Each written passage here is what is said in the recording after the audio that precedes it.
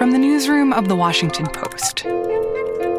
Hi, this is Tracy Jan calling from The Post. Am I catching? President Trump, how are you? Hi, it's Robin Givon at The Washington Post. This is Post Reports. I'm Martine Powers.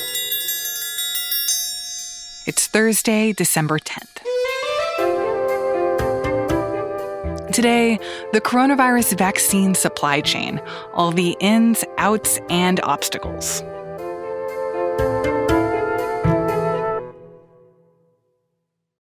Good morning. Today we will be considering whether to make available to millions of Americans an as-yet investigational vaccine that has been developed, tested, and reviewed in record time, with additional testing still underway in ongoing studies. Today, an FDA advisory committee is meeting to discuss whether to give emergency approval to the first coronavirus vaccine here in the U.S. The American public demands and deserves a rigorous, comprehensive, and independent review of the data. And that's what FDA physicians and scientists, all of us career public health servants, have been doing over days, nights, weekends, and yes, over the Thanksgiving holiday. We have all been hearing about this vaccine, the one developed by Pfizer and BioNTech. It requires 2 doses, it has to be kept at super cold temperatures, it's apparently 95% effective in preventing people from getting COVID-19. And it's looking likely that the FDA will say, yes, we can start administering this vaccine on an emergency basis. Healthcare workers and people at long-term care facilities first. That decision could come in the next few days or even the next few hours. And when it does, it will set so many wheels into motion. Wheels that have nothing to do with the production of the vaccine itself, but the process of getting those vaccines, in many cases, from a warehouse in Kalamazoo, Michigan, to hospitals and pharmacies all over the country and the world. Some parts of that process are being coordinated at the highest levels of business and government. And some other parts of the process come down to a guy like Harry. Okay, hang on. I just seen something disappear there. There we go. Okay, so I'm going to walk you out. We're going to go look at a dry ice press right now so you can see it, so you'll know a little bit. This is Harry Geem. He's the owner of Geem & Sons Dry Ice in Akron, Ohio, a business that's been in his family for 5 generations. I talked to him over Zoom last week. So there's pellets. This is a real tour. Oh my gosh. That's what the pellet press looks like. That's the 2 extruders, and we have 2 of those machines. Wow. They come out of chute. That's the actual nugget die plate. Looks like the same thing as a little whatever them doggone it, the things in the kitchen, a KitchenAid. Yes. That's what. So that's where the vaccine ice is going to come out of. Correct. So here, because we're not live. Harry is the dry ice guy. You can hear that he literally calls himself the dry ice guy. And I'm like, they didn't tell me nothing. I'm just a dry ice guy. Dry ice is necessary at every stage of the delivery process to keep these vaccines extremely cold. So there are Harrys all over the country, really all over the world, and they can proudly say that they will play a small but indispensable role in this incredibly complicated, high-stakes supply chain. I don't know about proud. I'm a little excited just to get this off the ground and going, just so we can get stuff moving. I may be proud after it's all over and done and we've accomplished what we set out to do on the other end. As we wait for the official green light from the FDA to get these vaccinations going, we wanted to go behind the scenes and talk to some of the people who are a part of this whole delivery and distribution process. We wanted to find out what they've been doing to prepare, what they're worried about, and how they're feeling right now. And this whole process, it starts with the box. Who came up with the name the Cool Box? That, it was just me and my team. Many late hours, we just started calling it the Cool Box. That is Tanya Alcorn, Pfizer's Vice President for Biopharma Global Supply Chain. And her team is responsible for this box, more formally known as a shipper, which the vaccines will be traveling in. Or more specifically, the vaccines will be in vials made of shatter-resistant glass that are then packed onto a tray like an egg carton, covered in Pfizer's own dry ice, and then packed inside the Cool Box. And basically, the whole time that scientists had been working on developing and testing this vaccine, these engineers have been working on the box. So it's about the size of a suitcase, if you kind of picture your suitcase right in the middle. So are we talking like a carry-on suitcase? A little bit bigger than a carry-on. Are they like supposed to sort of be incognito, like secret boxes, or do they have like a big thing that says life-saving COVID vaccine on the side? No, one of the mechanisms to try to avoid theft is not to put a blaring sign on it that says COVID vaccine. The people that need to know, that the people that are handling it know what it is. But yeah, we're not making it stand out too much. And this box is critical in making sure that the vaccines remain usable once they leave the warehouse. The two big features, I will say, that we have developed as part of the shipper is a GPS and temperature control monitor that is embedded and attached as part of the shipper. So 24 hours a day, 7 days a week, once the vaccine's in the shipper, we turn the device on, it immediately is sending us a GPS and temperature information for that shipper.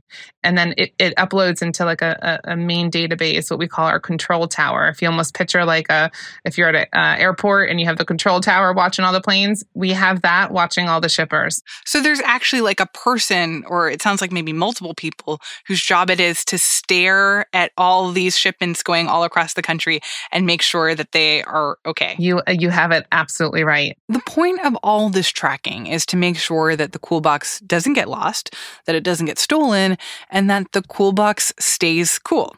Very, very cool. Negative 112 degrees Fahrenheit.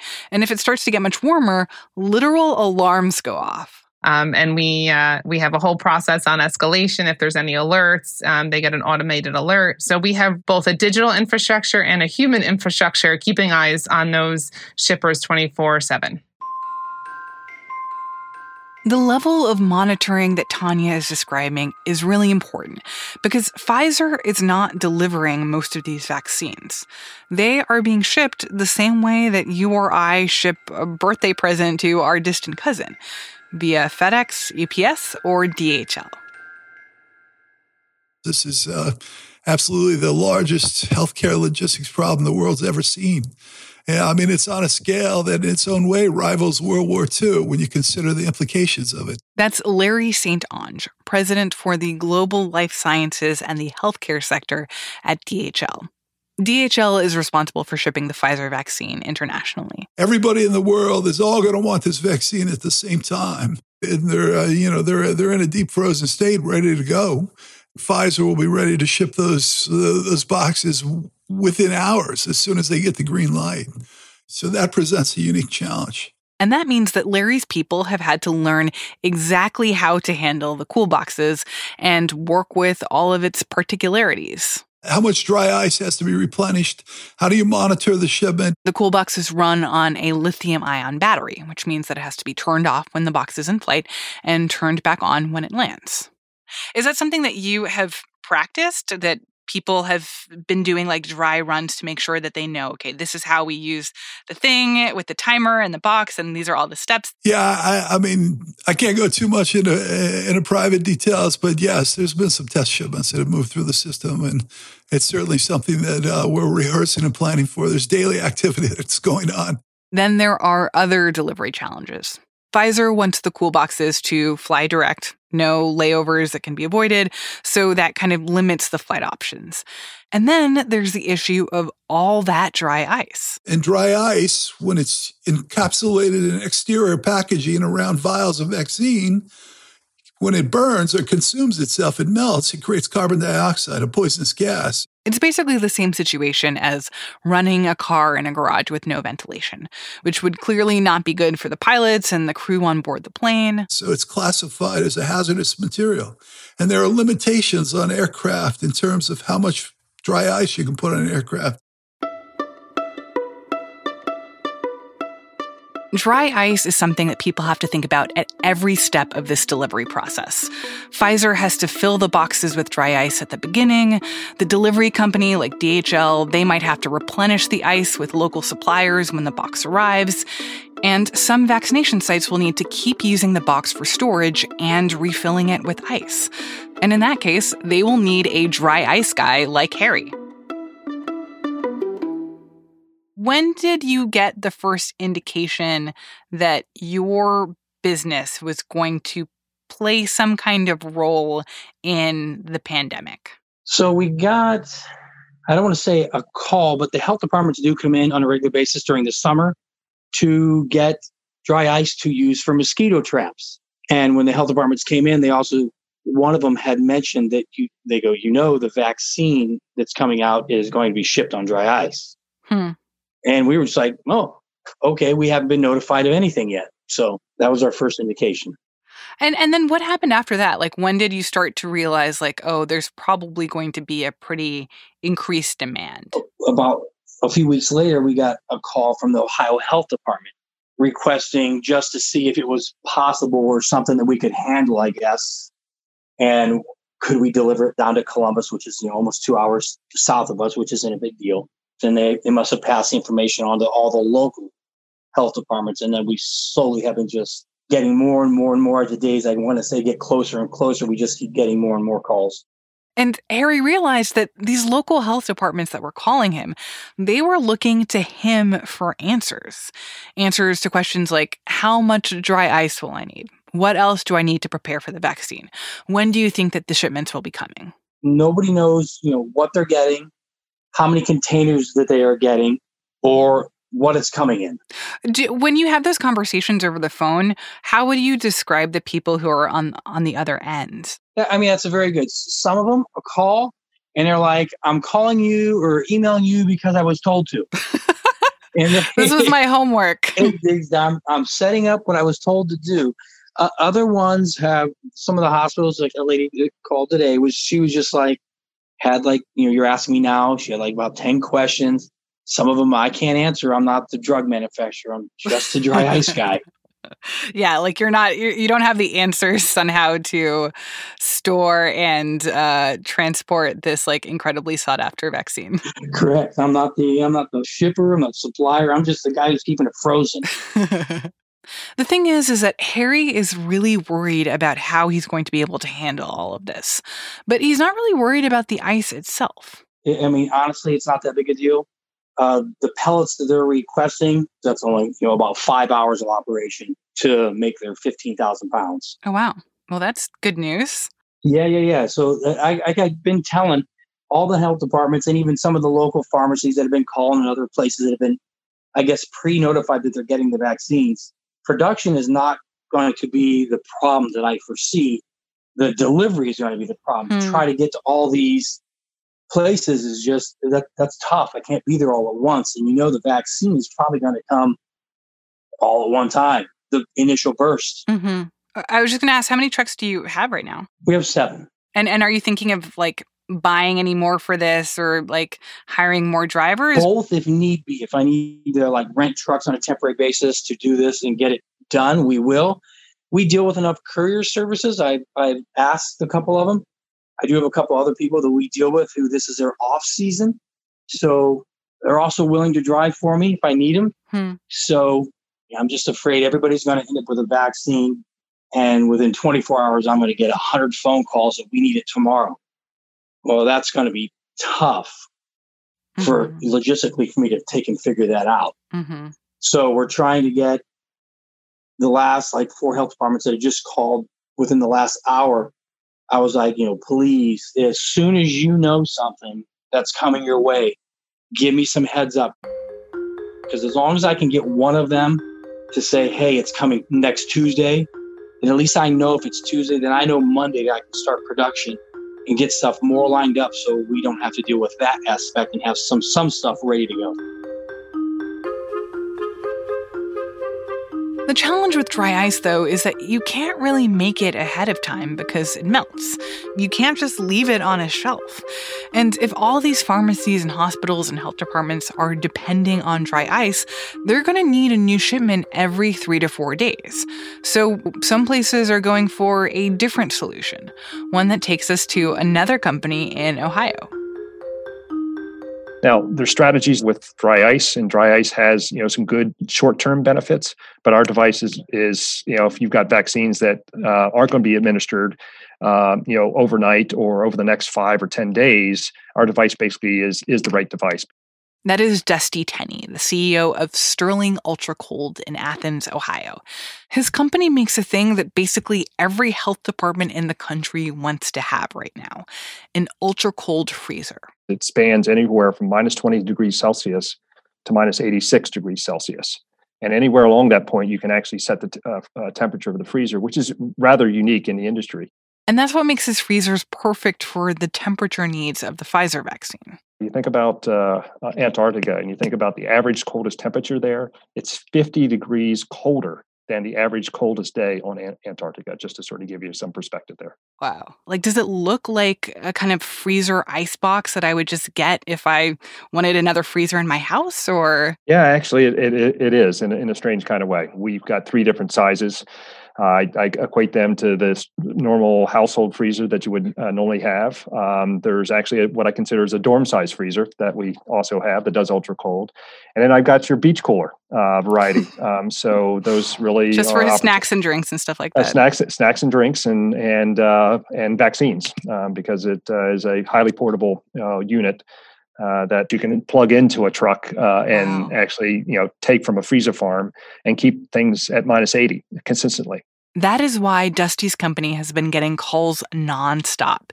People who want to buy his freezers. And Sterling Ultra Cold has been working really hard to meet that demand.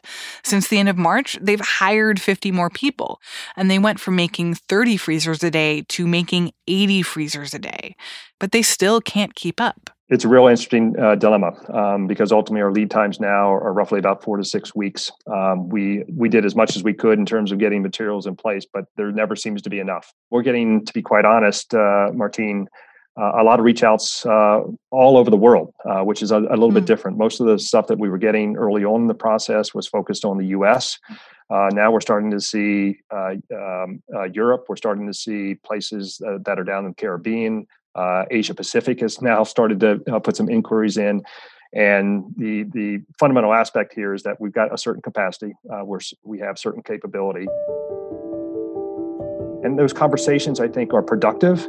But I think the challenge is that everyone is sort of saying, okay, the vaccines are coming and we forgot to plan. So we didn't get our purchase orders in. What can you do? And in some cases, in small orders, we're able to do some things. If they're coming in with large orders, it's a little bit more difficult.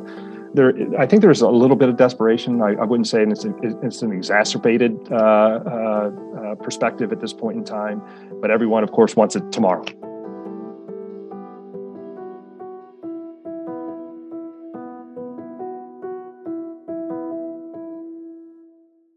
If you're looking for a smoking gun, I can absolutely guarantee you will not find it. In October 2001, a series of letters filled with a deadly powder called anthrax were dropped into the U.S. mail system. What started as an unprecedented case turned into an unsettling mystery. Who sent these deadly letters? And why? From Campside Media and Sony Music Entertainment, I'm Josh Dean, and this is Cover Up Season 4, The Anthrax Threat. Available now. Here's where we are with respect to vaccines. We have a pretty good sense now of the what, courtesy of the manufacturers.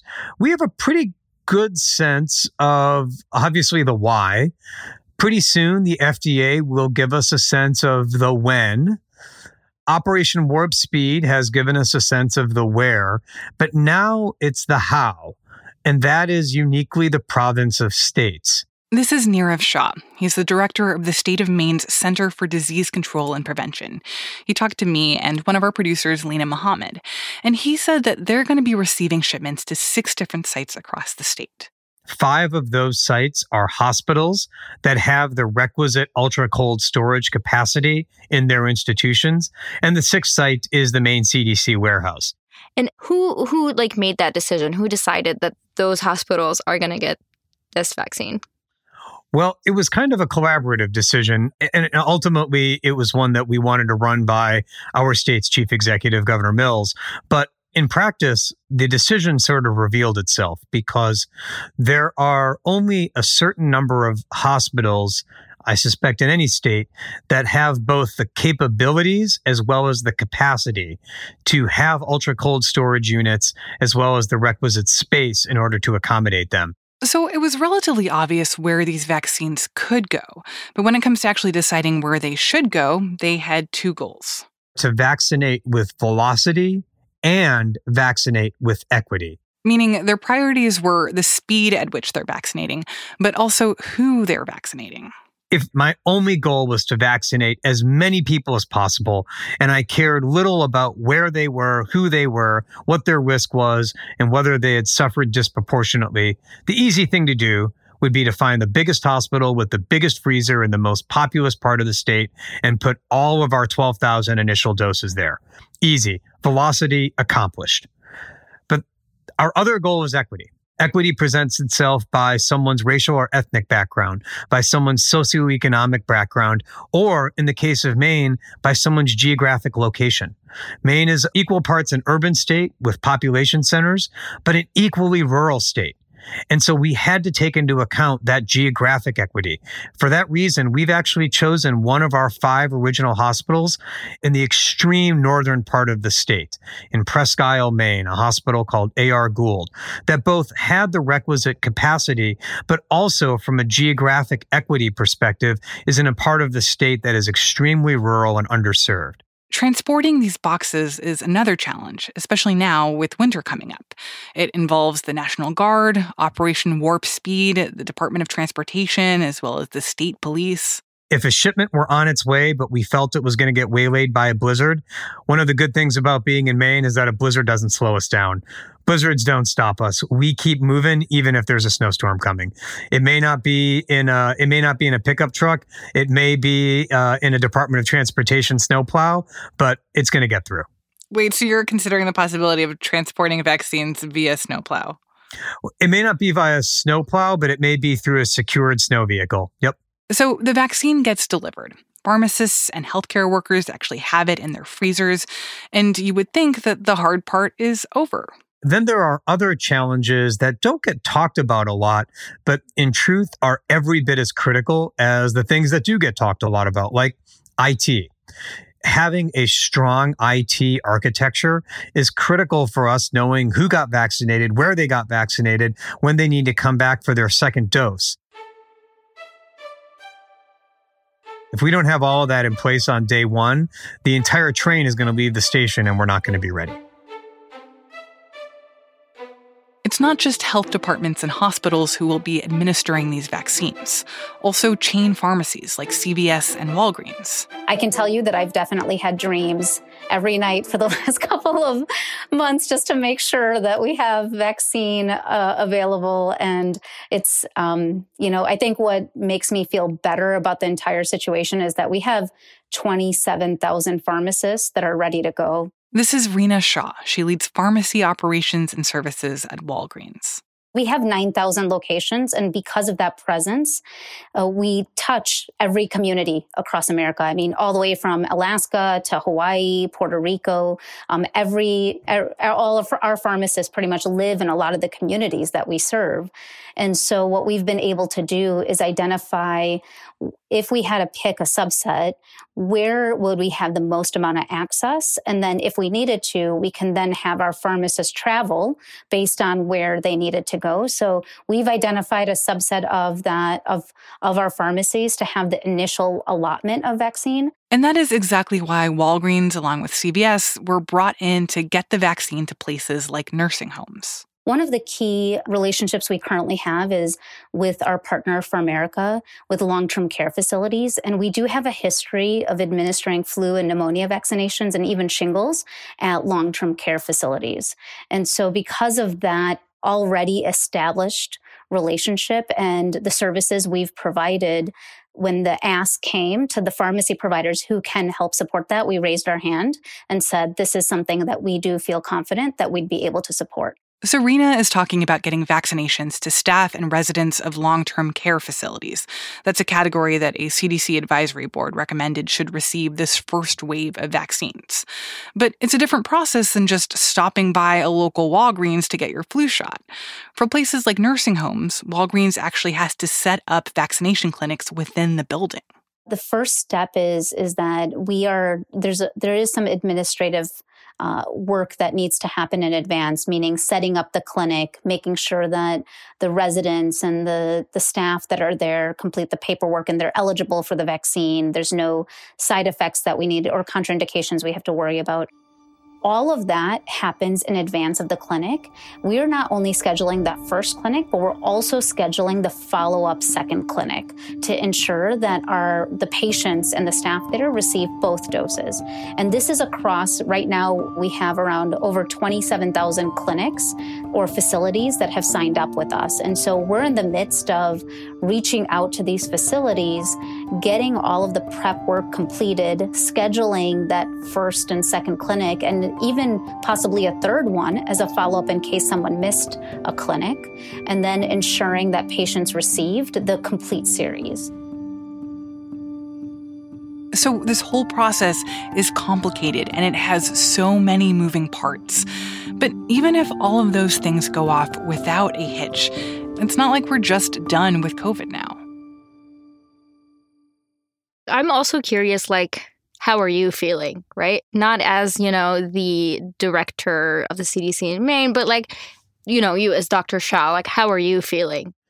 I'm an optimist at heart, and I don't believe you can survive or thrive in a job like mine in a time period like this without being an optimist. If you're someone who doesn't think or doesn't have faith that the world tomorrow will be better than today, well, it's hard to get through a pandemic. And so I am forever optimistic. But at the same time, I try to temper the optimism I have with a dose of reality for folks. Although a vaccine, we believe, is on its way, and we hope a vaccine is authorized, and we believe and hope that we are ready to vaccinate large numbers of folks in Maine, that won't end the pandemic overnight. Even when we reach a various critical threshold of individuals in the state who need to be vaccinated to achieve requisite levels of immunity, that won't mean that COVID-19 disappears overnight. The epidemiology around how and when pandemics end it reveals some interesting findings. Pandemics don't end overnight. They don't end with a bang. They end with a whimper. And to me, it's a lot like a speeding train going down the tracks. The train's got a lot of momentum behind it. And even if the train encounters a significant uphill, it doesn't just stop. It still keeps going uphill. That's what it's going to be like with respect to COVID-19. Even after we achieve 60 or 70% vaccination rates across the population, there are still going to be high numbers of cases of COVID-19. They may be slowing down every day, but the notion that a pandemic will be an off switch that just shuts off the pandemic, that's unfortunately not the epidemiological reality.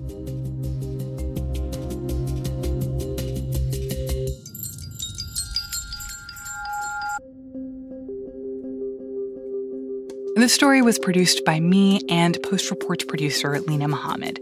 Thank you to Harry Geem, Tanya Alcorn, Nirav Shah, Larry St. Ange, Dusty Tenney, and Rena Shaw.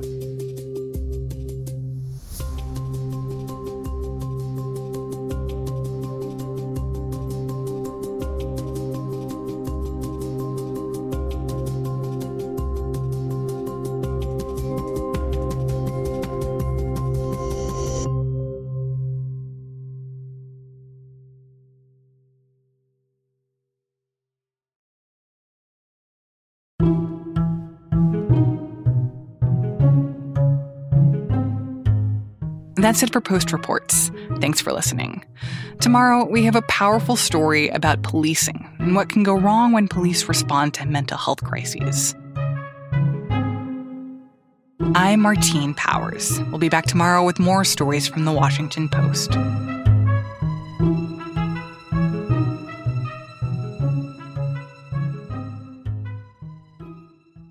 If you're looking for a smoking gun, I can absolutely guarantee you, you will not find it.